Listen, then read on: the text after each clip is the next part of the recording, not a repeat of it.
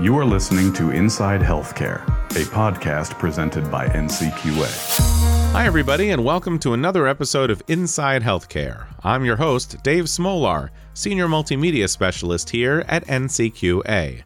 NCQA, the National Committee for Quality Assurance, seeks to improve the quality of healthcare in America. We want to make healthcare better for everyone. We set expectations of healthcare organizations, measure their performance, and highlight those that do well, and we use science to help us build better health and better choices for all Americans. Now, if you're a fan of this podcast or have any comments or concerns, write to us at communications@ncqa.org. We look forward to hearing from you. In this episode, we celebrate two great supporters of NCQA's projects, Elevance Health and the Pew Charitable Trusts. Our first interview, recorded live this month at our first Health Innovation Summit, features Elevance Health's first health equity leader. Our second is a discussion of antibiotic stewardship with experts representing both Pew and NCQA. First, we present the second of three planned interviews on health equity conducted with support from Elevance Health. In this interview, you'll hear about Elevance Health's commitment to bridging gaps in health equity. And in fact, they are participants in the first cohort of NCQA's health equity accreditation programs.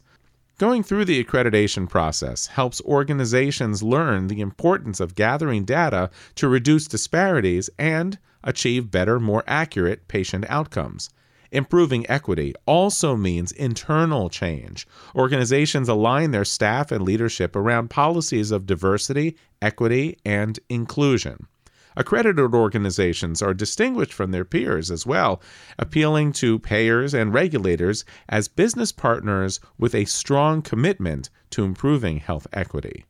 My guest was Darrell M. Gray II, MD, MPH, FACG, and the first Chief Health Equity Officer for Elevance Health.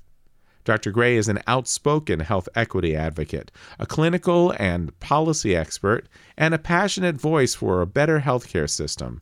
As the inaugural Chief Health Equity Officer for Elevance Health, he leads the execution of a comprehensive strategy to advance health equity through a whole health approach, which addresses physical, behavioral, social, and pharmacy needs among Elevance Health's more than 45 million members and their respective communities.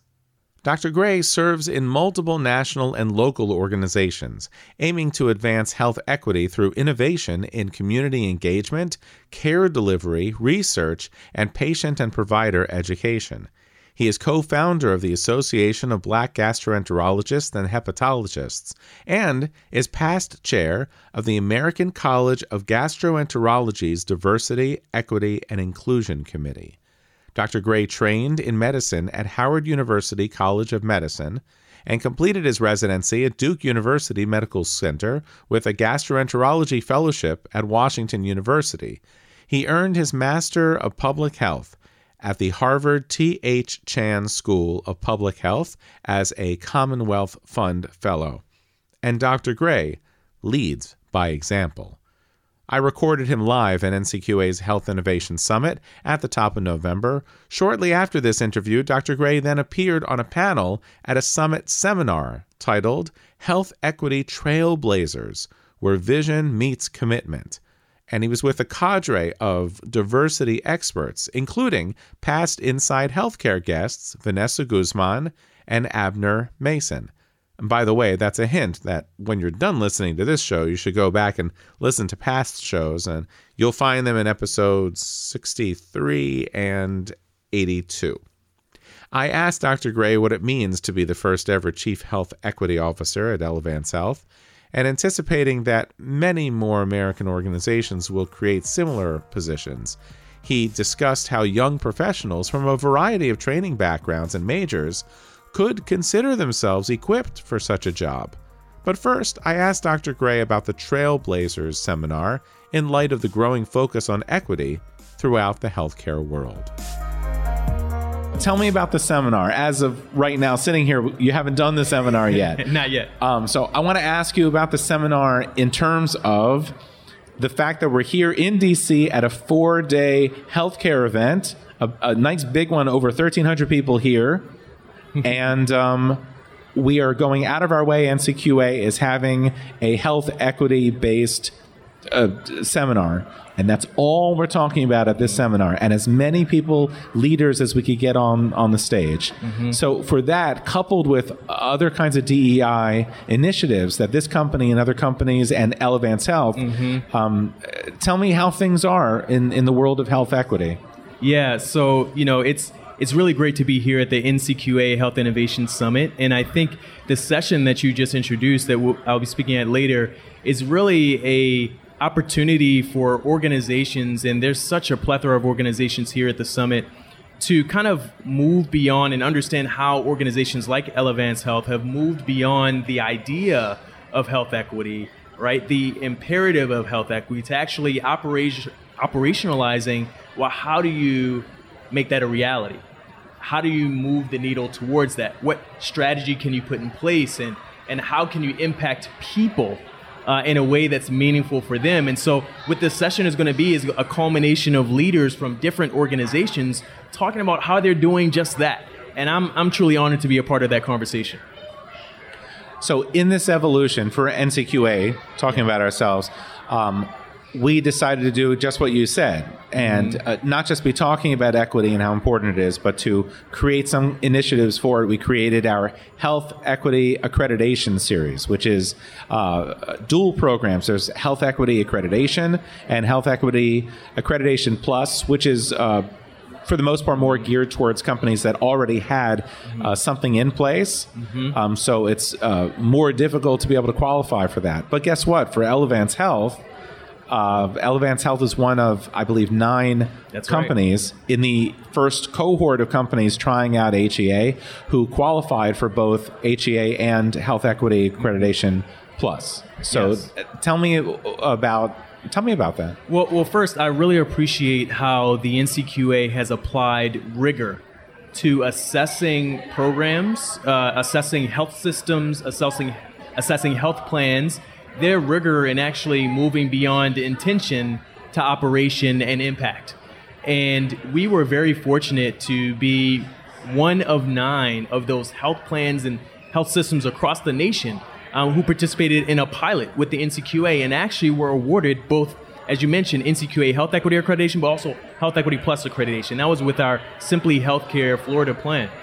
And really, I think it further demonstrates our commitment to that kind of rigor to better serve those people those 45 plus million people that you just mentioned that we get to serve each and every day. And so for us, this is, the pilot was one program, but we certainly will not rest on the laurels of that. And we're really excited about expanding this rigor to our other parts of our health plans.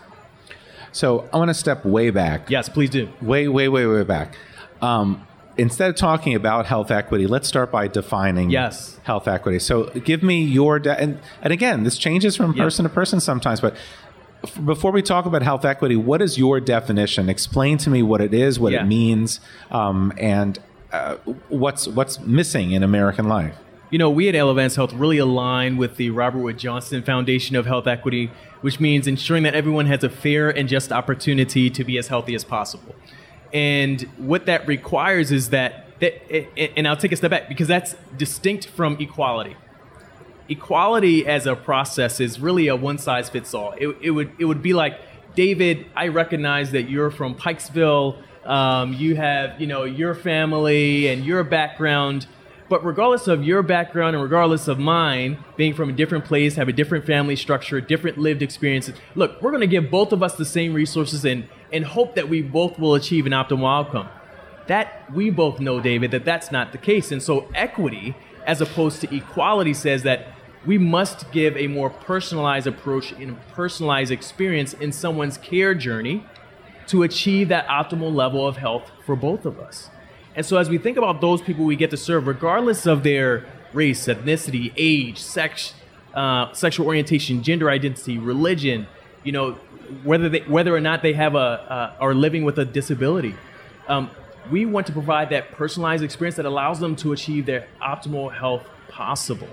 And so for us, as we think about health equity, we even think about, more importantly, how do we operationalize that?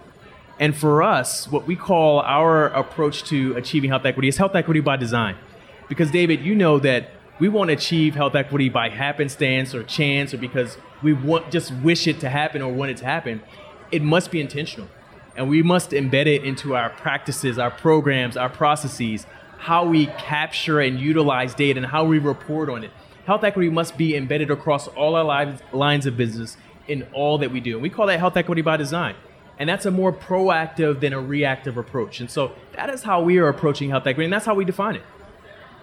It's not something you turn on and turn off. No. It's not something that you sort of throw something at the situation like it's a...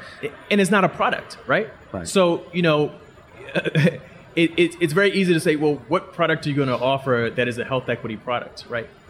We're drawing our line in the sand and saying, regardless of the program, the product design, the offering, the benefit, we are integrating health equity on the front end of designing that.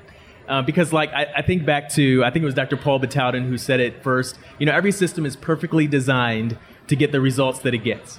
And so we are designing for the results that we want to get, which is achieving health equity. It's almost like the most universal, what do you call it, SDOH kind of. Yeah. We've been talking about person-centered outcomes. Yes. And not person-centered oriented person-centered outcomes, which means, for example, somebody walks in as a patient, walks into an office, and they're the patient. Mm-hmm. They're not the receptacle for your wisdom or your prescriptions or whatever. Now, they're the patient, and if you want to know what they need, you should be asking them and qualifying. You might not be able to get into one question, but you need to ask them and you need to qualify them in order to find out who that individual is and every single factor that you can think of, whether they're social determinants or whether it's, just talking about them as an individual and their background. Absolutely. But guess what? Even before you can get to that point, you have to have a relationship, right? So you think about, you and I both, I think about patient-provider relationship because I've been a provider. I've been at the bedside, but I've also been in community. And before we can have discussions, meaningful discussions, or a meaningful connection to be able to provide actionable impact, it starts with a relationship, and that relationship starts with trust. And so certainly as I think about our approach to advancing health equity, it starts with that. We want to be a lifetime trusted health partner. That is incredibly ambitious. But that means that in everything that we do, we have to be thinking about, like you mentioned, that person-centered care. How do we approach the person, the individual, in a way that they prefer, in a way that resonates and communicates, in a way that's humble, that approaches them with cultural humility throughout the interaction? One of the solutions that we've discussed on this show to get you closer to, there's no panaceas here, but one solution that gets us closer to fine in terms of what you're talking about is identifying CBOs.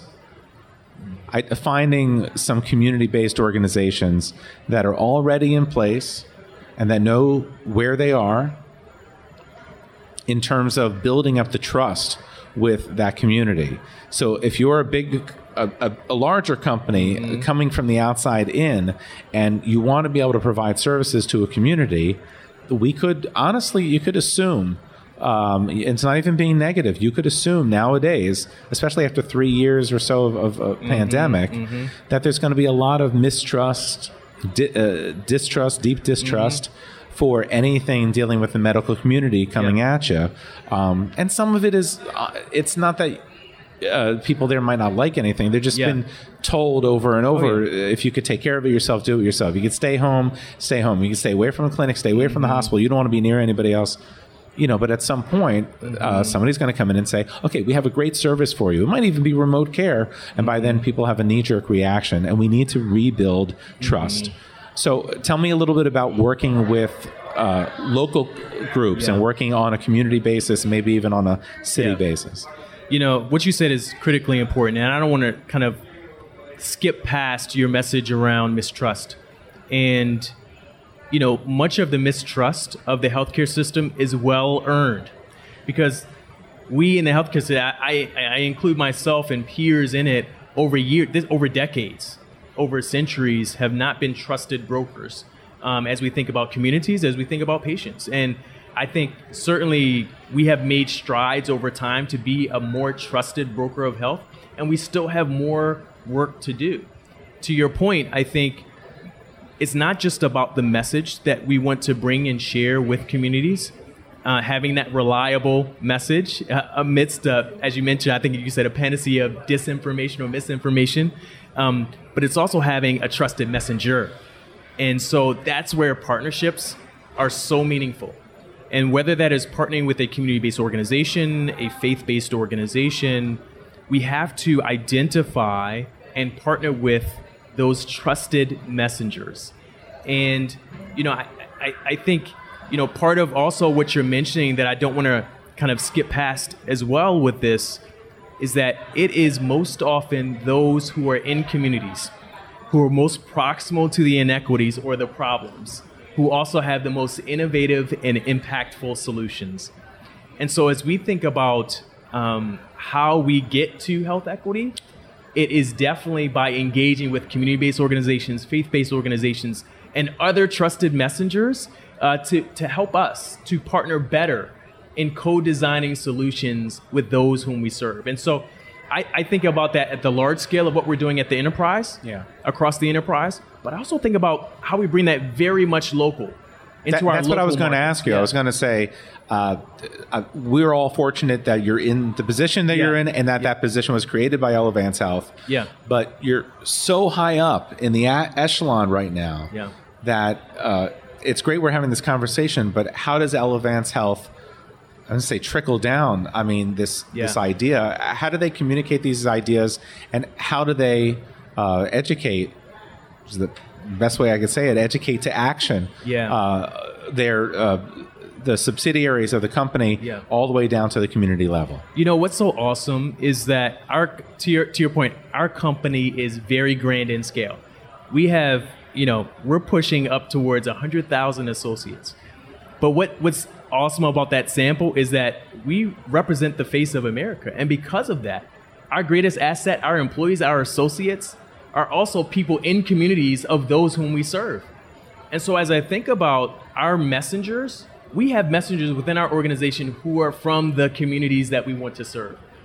But also, as we seek and search out and accrue talent from communities, we leverage them in that way as well. And so they want to be active in the community. I think about, just as one example, I think about our health equity directors, particularly those people who are serving locally in states, particularly like our Medicaid health equity directors. Those are people in the ground who have built relationships over time, even before they joined us at Elevance Health. But those people also have kind of either a mental or physical catalog, a community asset map of those trusted messengers, those community-based organizations, those faith-based organizations with whom we can partner to co-design interventions, whether the intervention is around maternal health, whether it's around behavioral health, or some other pressing need in the community. As we think about social determinants or social drivers of health or health-related social needs, it's the people that help to make it happen. And those people, they are part of our workforce. So now I want to ask about you without necessarily asking about you. Yeah. Remind me again your title with Elevance Health. So I get to serve as Chief Health Equity Officer at Elevance Health. And who had the job before you? No one. And when did you get the job? August of 2021. Okay. So without getting into details about Elevance Health itself, this is indicative of a change. Yes. It's a train. Yes. It's not going to stop. It's a wonderment, and it does involve a lot of work. Yeah. A lot of work on a social level of people realizing things have to change all the way across, just like you were saying before. Yes. Tell me about your own career track. Yeah. And what led you to this point? I mean, academically, what led you to this point, but also what led you to the point of feeling like you were prepared for a position like this? And really, I wanted to be talking to other people who might have a similar background and would be interested. There aren't not that many chief health equity officers or chief equity officers, as there will be in the next couple of years. Yeah, I'm sure. Yeah. So we need to figure out who's going to be the pool to choose from. And those people are out there. They might not know a lot about your kind of position and what they do. So tell me about you and your background and what you think led you to a position like this. Yeah, and two, I think your point is well taken. There has been an emergence of chief health equity officers, and it is in response to a need. It is, what I've noticed, it is not just kind of fluff or talk and people just being put, having titles put to their name. Companies are really committed to action and seeing change. And frankly, it's very much more than a social and moral imperative, which it is. It is also very much a business imperative. If you want to be impactful as a company and serving members, there needs to be a health equity agenda, and not just an agenda, but actions. And so as I think about, my career, that trajectory that kind of led me to this place, I'll be honest, if you would have asked me, David, when I was 10 years old, if you would have asked me 10 years ago, if you would have asked me, just a few years ago, if I would have envisioned myself as chief health equity officer for a health company, I probably would have told you, no, I don't envision that. And it wasn't because I had any disdain or dislike or for that.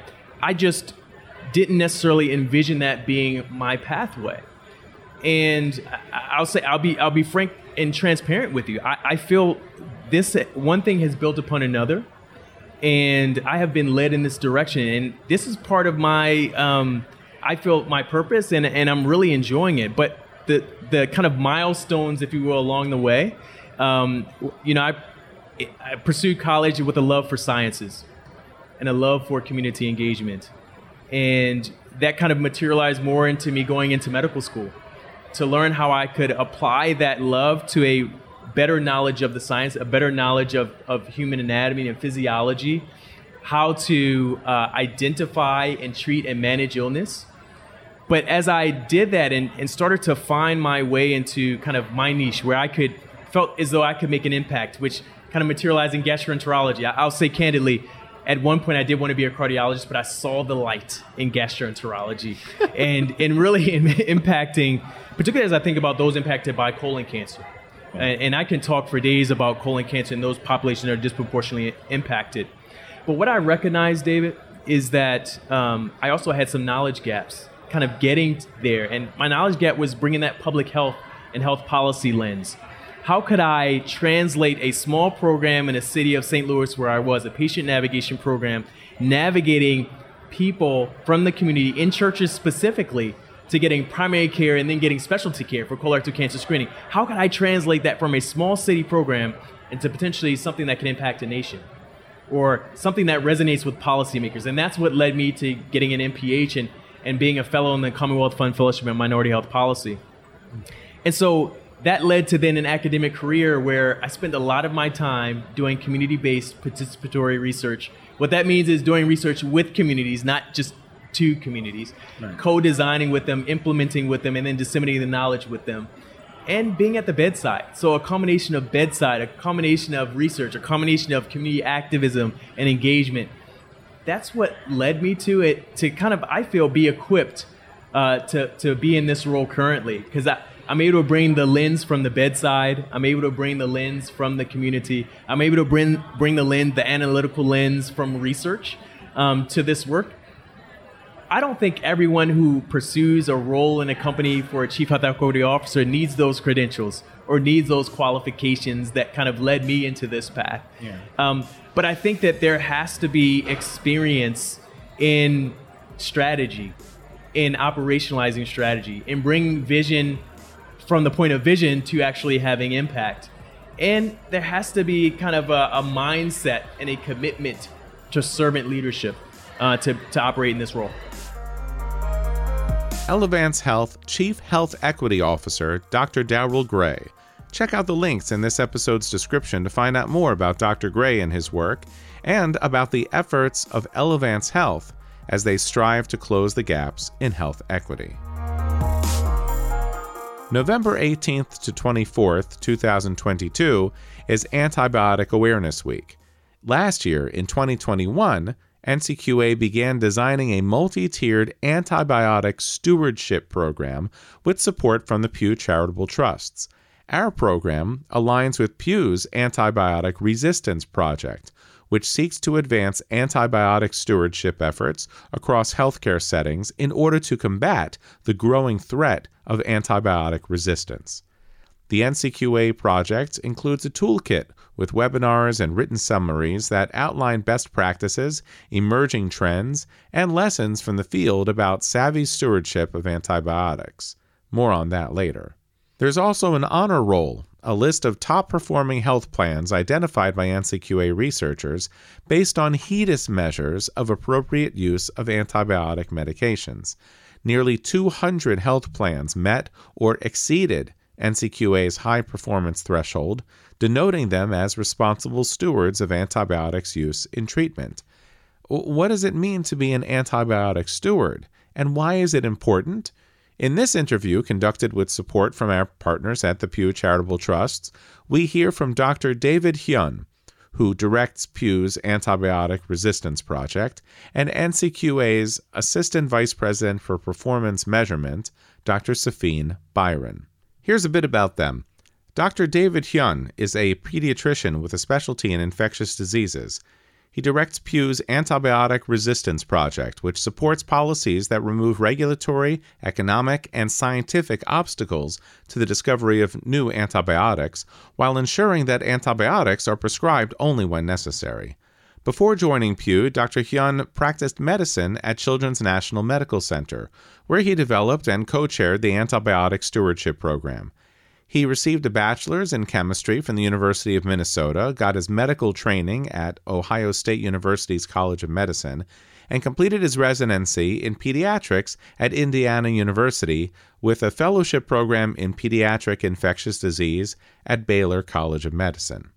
Dr. Safine Byron has spent over 15 years with NCQA as an expert in performance measurement. In the past, her work focused on measures in the area of respiratory care and preventive services, as well as on projects to reduce healthcare disparities. Dr. Byron earned a Master's of Health Science from Hopkins before earning her doctorate in public health from the University of North Carolina. And now for the interview, Dr. Hyun starts us off by telling us what stewardship is all about.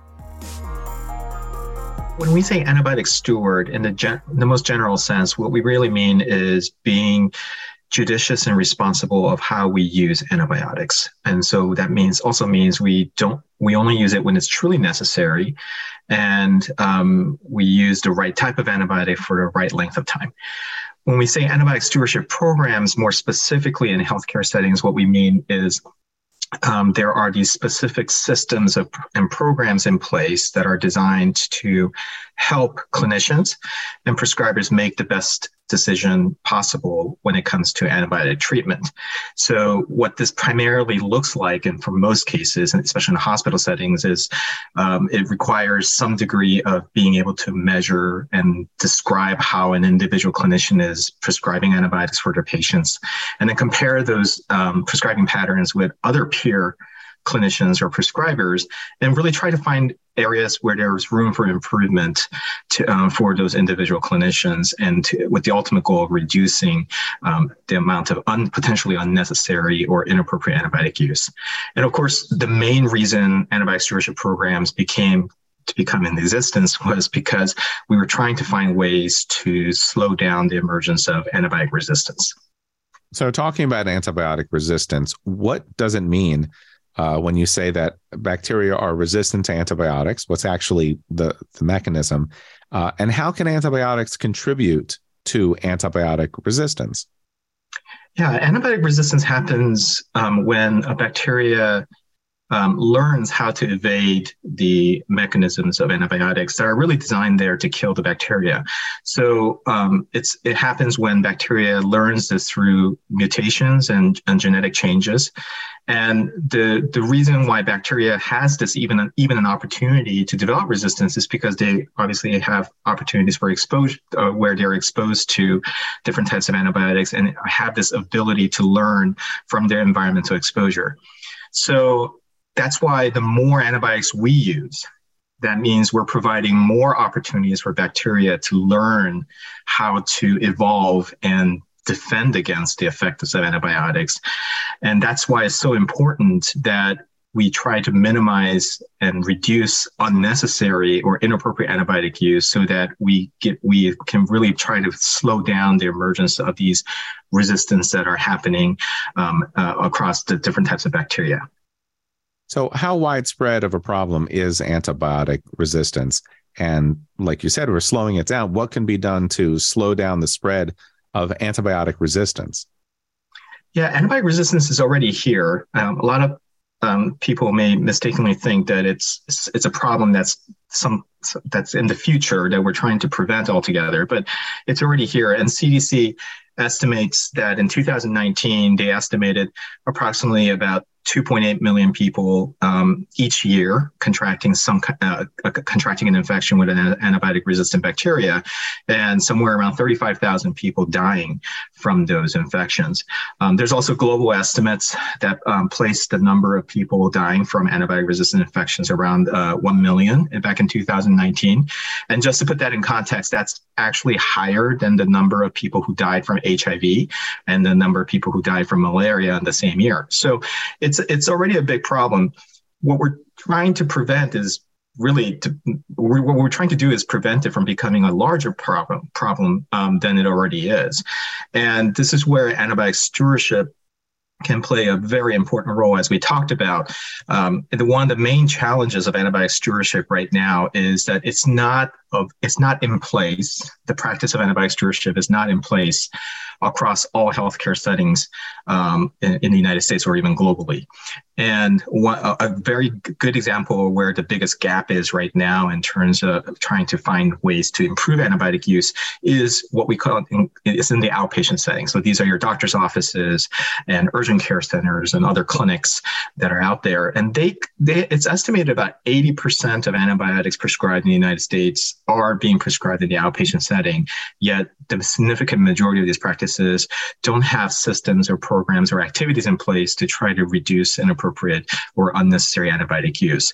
So that's one of the main challenges moving forward, is to try to find ways to support clinicians in outpatient settings to adopt and put into practice antibiotic stewardship efforts so that they can try to make some improvements and try to reduce inappropriate or unnecessary antibiotic prescribing in these settings. When you have overuse of antibiotics in some situations, then you have a possibility that suddenly people are not as immune as they should be, or they would expect, or the clinicians would expect them to be, to whatever they're trying to fight against. And when it builds to a population scale, then you have more opportunity for whatever the bacteria or whatever the viruses are that are spreading to be allowed to mutate within the population. And then that makes it even more complicated, not just more difficult, but more complex, and trying to figure out, is there any, single kind of panacea that we can give across a population to be able to fight against these mutations? Am I correct in that? Is that one of the challenges, and it just ends up escalating from there? Yeah, you're right in the sense that we're trying to prevent this becoming a large scale problem where it becomes a public health problem, where it's affecting potentially the lives at a large population level. And going back to the mechanisms of how, or the reasons why antibiotic resistance can happen, it's really about the populate. When we talk about the antibiotic resistance emerging, it's really the changes that are happening in the bacteria rather than us in humans or in patients. So it's really about what kind of bacteria that are out there in the environment that we as humans are constantly being exposed to.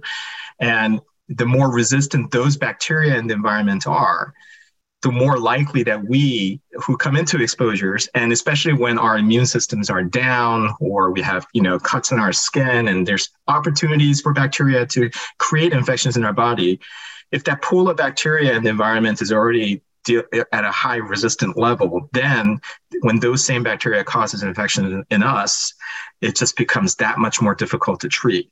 And then to talk, kind of translating that to what you were saying at the population level, the more widespread this is, the more likely that it could spread from human to human, from one environment to another environment.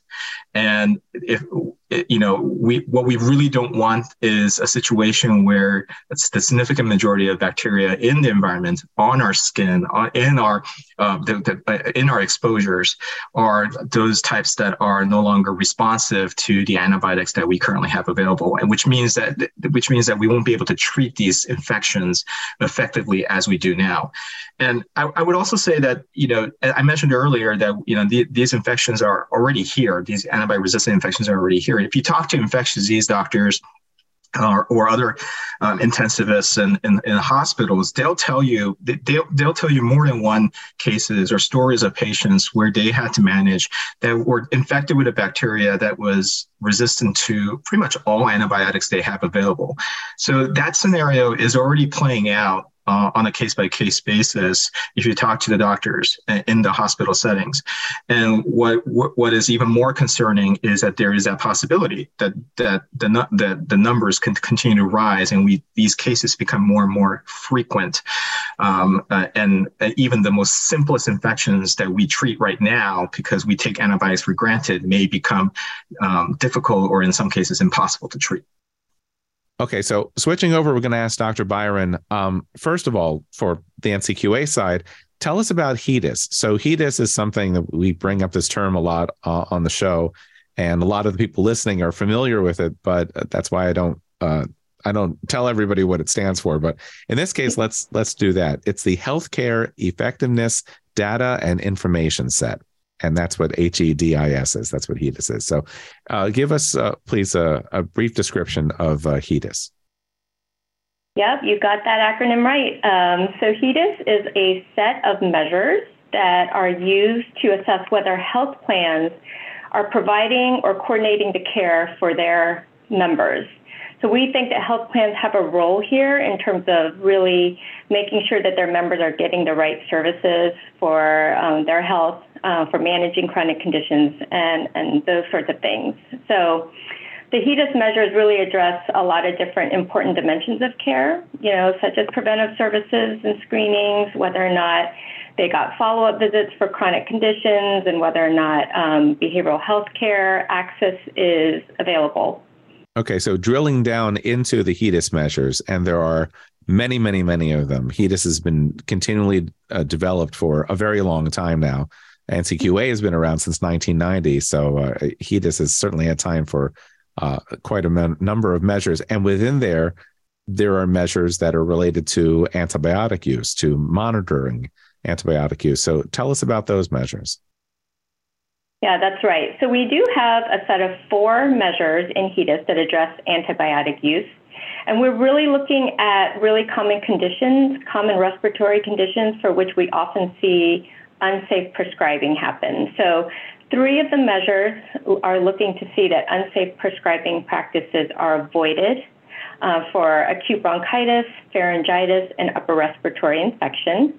And then there's a 4th measure that looks at a health plan's overall prescribing across all respiratory conditions.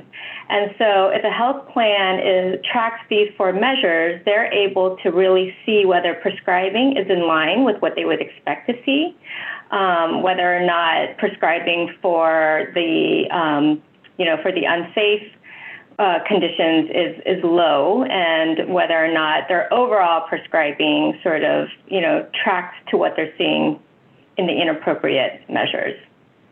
So we're here today talking about a program, a project that's going on between NCQA now and supported by the Pew Charitable Trusts.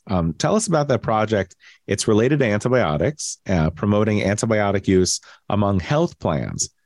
So tell us more about the project and how it relates to the HEDIS measures. Yeah, we are really grateful to the Pew Charitable Trust for supporting this project that really underscores the role of the payer in antibiotic stewardship. For this project, we highlighted health plans who are responsible stewards in antibiotic use, and we identified these health plans by looking at how they performed on those HEDIS measures. And then in order to dig a little bit more deeply into what these health plans are doing, what strategies are they using, how are they getting over barriers to better antibiotic use among their members, we interviewed a set of diverse plans and asked them what were they doing. Because we wanted to really document those best practices and be able to disseminate those, across any other health plans who are interested in participating in antibiotic stewardship. We also created a series of webinars that also highlight antibiotic stewardship, and we created a web page that highlighted all of these activities and we wanted to have a resource that people could use if they really wanted to think about, what could be done to promote better antibiotic use.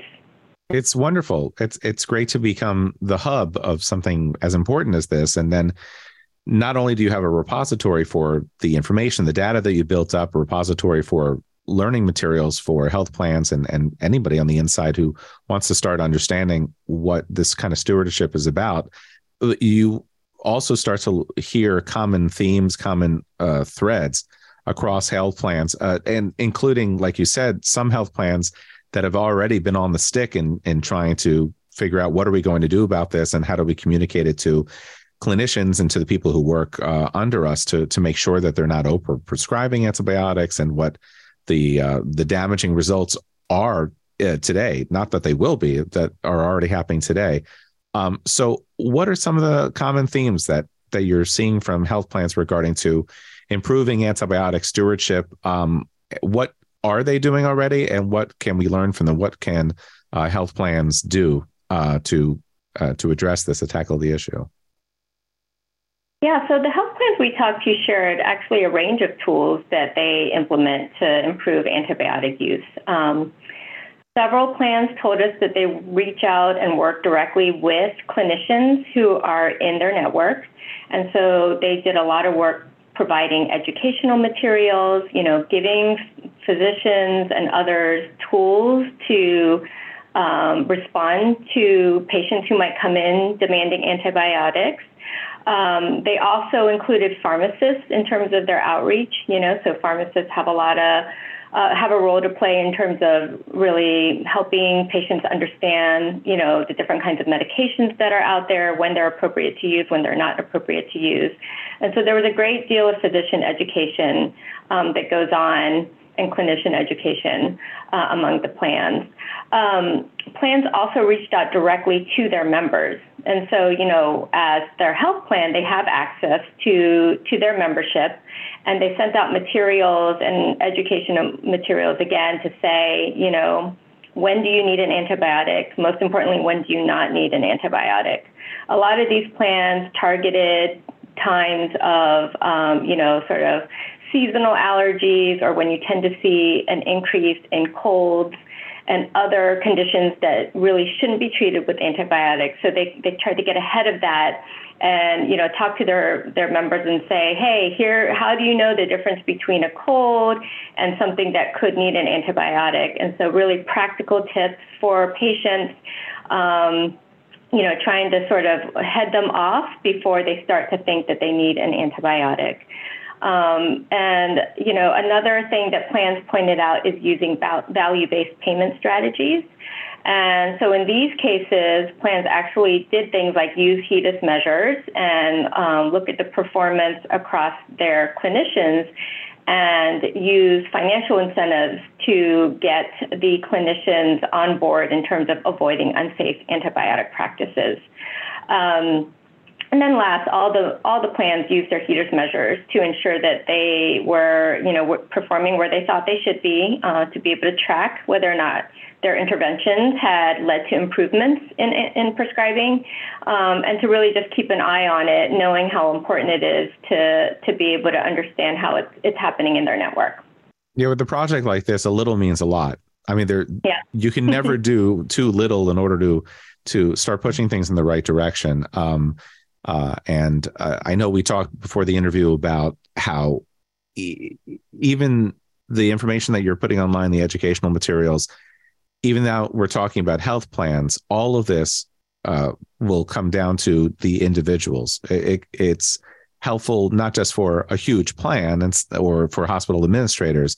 It's also helpful information, or for them to find a way of communicating this to the ground level, to individual patients, especially as we have more patients who are receiving care at home. Sometimes they're there with caretakers and with people who are doing visitations. Sometimes patients are receiving care at home. They're happy in that situation, but they're alone at home, and they need to find ways of advocating for themselves. And I'm also noticing when we're talking about pharmacy, I'm very glad that pharmacists are being included in this as well, because oftentimes they are the last wall of defense for advocating for a patient. If a patient has a number of different clinicians that they just end up having to go through in their healthcare journey, eventually they might get to the pharmacy, and the pharmacist hopefully has the list of everything that everybody has given them and when, and they might actually question whether now is the right time for you to receive this med or this specific dose, or they might tell you to advise a patient to maybe go back to that doctor and say, I was just taking this, a couple of months ago. I think it might be too soon. I'm being advised it's too soon for me to go back into, or maybe there's an alternative med that I'd be able to take. Let me ask you about the educational series that NCQA is putting together with help and support from Pew. So tell me about the educational series, and what are the materials that we have online right now? What are you planning on developing? Yeah, so yes, as part of this project, we developed and conducted a series of 5 freely available webinars. It's a dedicated chapter of NCQA's Quality Innovation Series.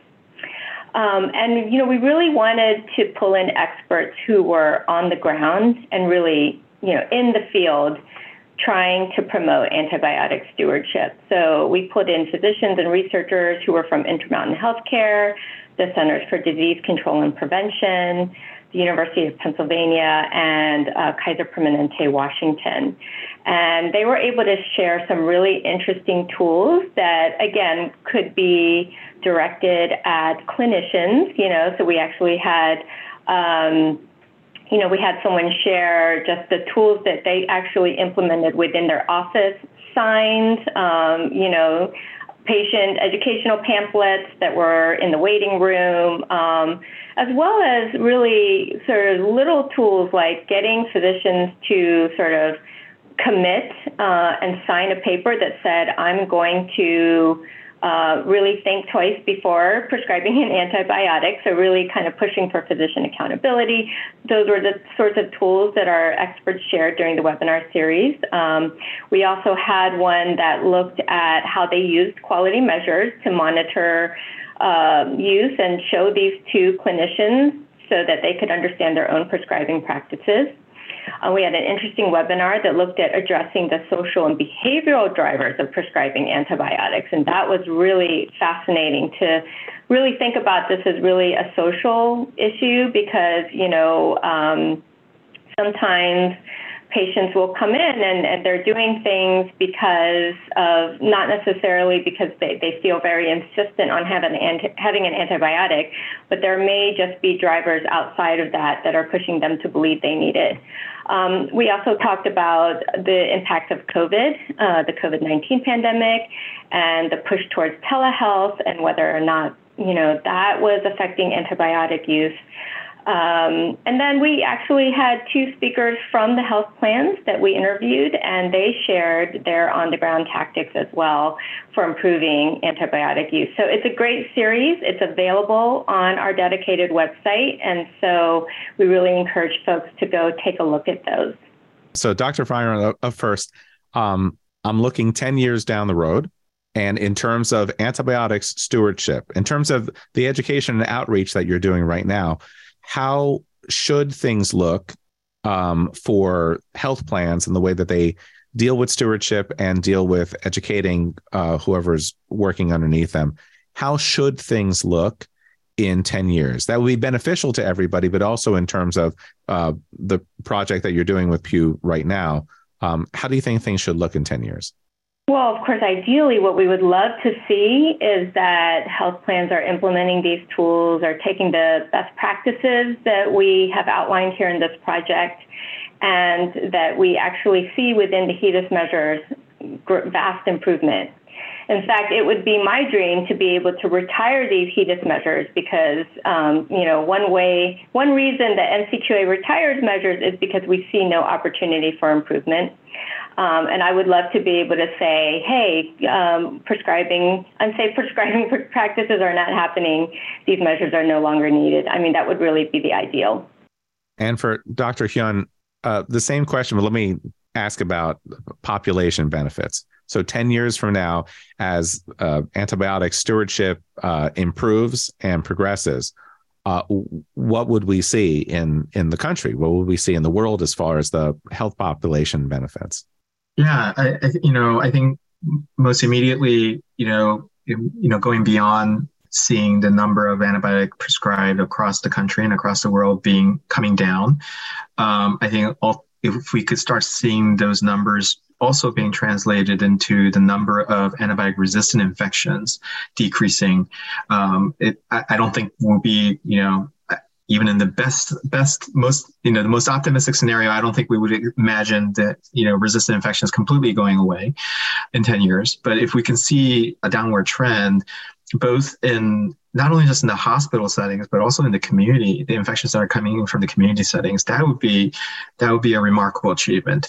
I would, one of the things I would say is one of the reasons we are very optimistic that and confident that antibiotic stewardship will work across all healthcare settings is because the effectiveness has been demonstrated in hospital settings where antibiotic stewardship programs are mostly in place across most of the hospitals in the United States. And as a result, we are seeing very significant benefits, not just from reduction of number of resistant infections, but also from a quality of care and a patient safety standpoint. We're seeing far fewer adverse events from antibiotics that can happen, and potentially, the adverse effects of receiving the wrong type of treatment. One of the things that COVID-19, unfortunately, the pandemic has brought upon us is because it stretched the resources so thin that we started seeing backward trends, according to CDC, during the pandemic, where antibiotic-resistant infection, the numbers of antibiotic-resistant infections in the hospitals, which had been coming down as a part of the results of these antibiotic stewardship programs being in place, started going back up again. So this once again really illustrates that this is it's a very fluid situation. We need to find a way, hopefully in the next 10 years, where we not only have antibiotic stewardship programs in place across hospitals and also in community outpatient settings, but we need to build these programs in a very sustainable and resilient manner where stressors like a pandemic or other public health emergencies do not create cracks in the system where we could see we could see situations like we did where all that progress is undone in a matter of a short time. So that's kind of where we would like to see antibiotic stewardship go in the next 10 years. Words of hope behind fierce determination from Dr. David Hyun of the Pew Charitable Trust's Antibiotic Resistance Project, and from NCQA's Dr. Safine Byron, Assistant Vice President for Performance Measurement. I always include links to my sources in the episode descriptions, but in this case, I really encourage you to click these links to the NCQA Antibiotic Stewardship Program and to Pew's Antibiotic Resistance Project. Lots to read, watch, and learn, and all of it will help exponentially to make the world safer, healthier, and wiser.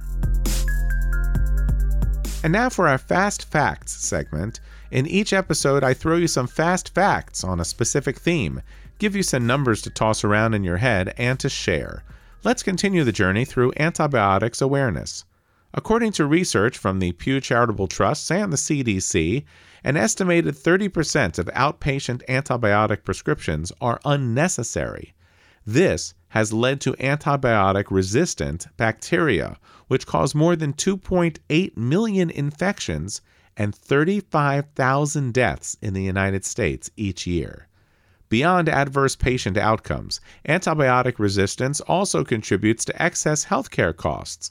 For instance, unnecessary antibiotic prescribing for upper respiratory tract infections and influenza increased healthcare costs by more than $20 million in 2017. And in some cases, antibiotic-resistant infections have no treatment options at all. By the way, as the cold and harsh weather are hitting home throughout the country now, know that outpatient antibiotic prescribing takes place most often in the winter months. I want to say a bit more about the NCQA Antibiotic Stewardship Program Toolkit, the how-to toolkit as they call it. If you're interested in advancing antibiotic stewardship, and you should be, you can do any of the following. You can learn about the importance of appropriate antibiotic prescribing versus the dangers of inappropriate prescribing. Learn how practices monitor their HEDIS measure rates to reduce antibiotic prescribing. Learn how health plans can collaborate with their state and local governments to reduce inappropriate prescribing. And you can watch any of the five recent webinars on antibiotics stewardship. A lot of work went into this toolkit. Okay, switching topics now. Here's a quick note as we look back at this year's and this month's Health Innovation Summit. I conducted 14 interviews from our glass-enclosed podcast center at the Marriott Marquis Hotel in Washington, D.C., most of which are already available online in podcast episode and mini-episode form. And soon enough, I'll be putting together a retrospective of the podcast experience at the summit, so stay tuned. Meanwhile, keep checking ncqa.org and ncqasummit.com for more details on the 2023 summit, as well as our 9th Quality Talks event coming up this spring. And now, loyal Inside Healthcare listener, we want to hear from you, your comments on the show, your thoughts for future show topics, your ideas for guests.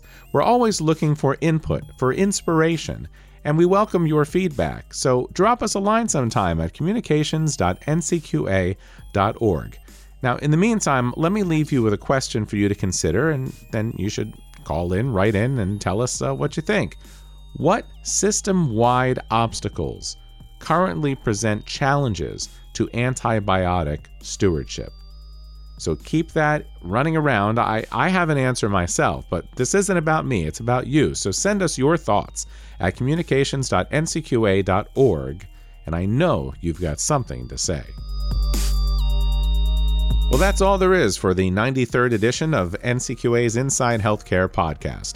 Why not go back and listen to the last 30 episodes or so? And here's a little inside baseball.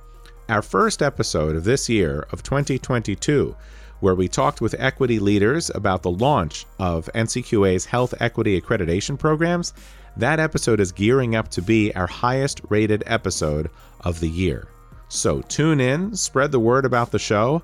Maybe I'll find a couple more details I can tell you about the show. And again, let us know what you think.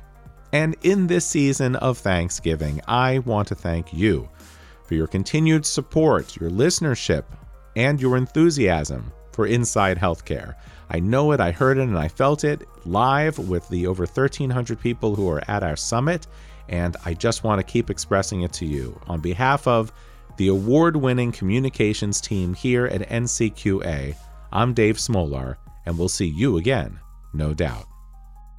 You've been listening to Inside Healthcare, a podcast brought to you by NCQA, the National Committee for Quality Assurance. Inside Healthcare is available on your computer or mobile device through Apple Podcasts, Stitcher, and on our blog at blog.ncqa.org/podcast.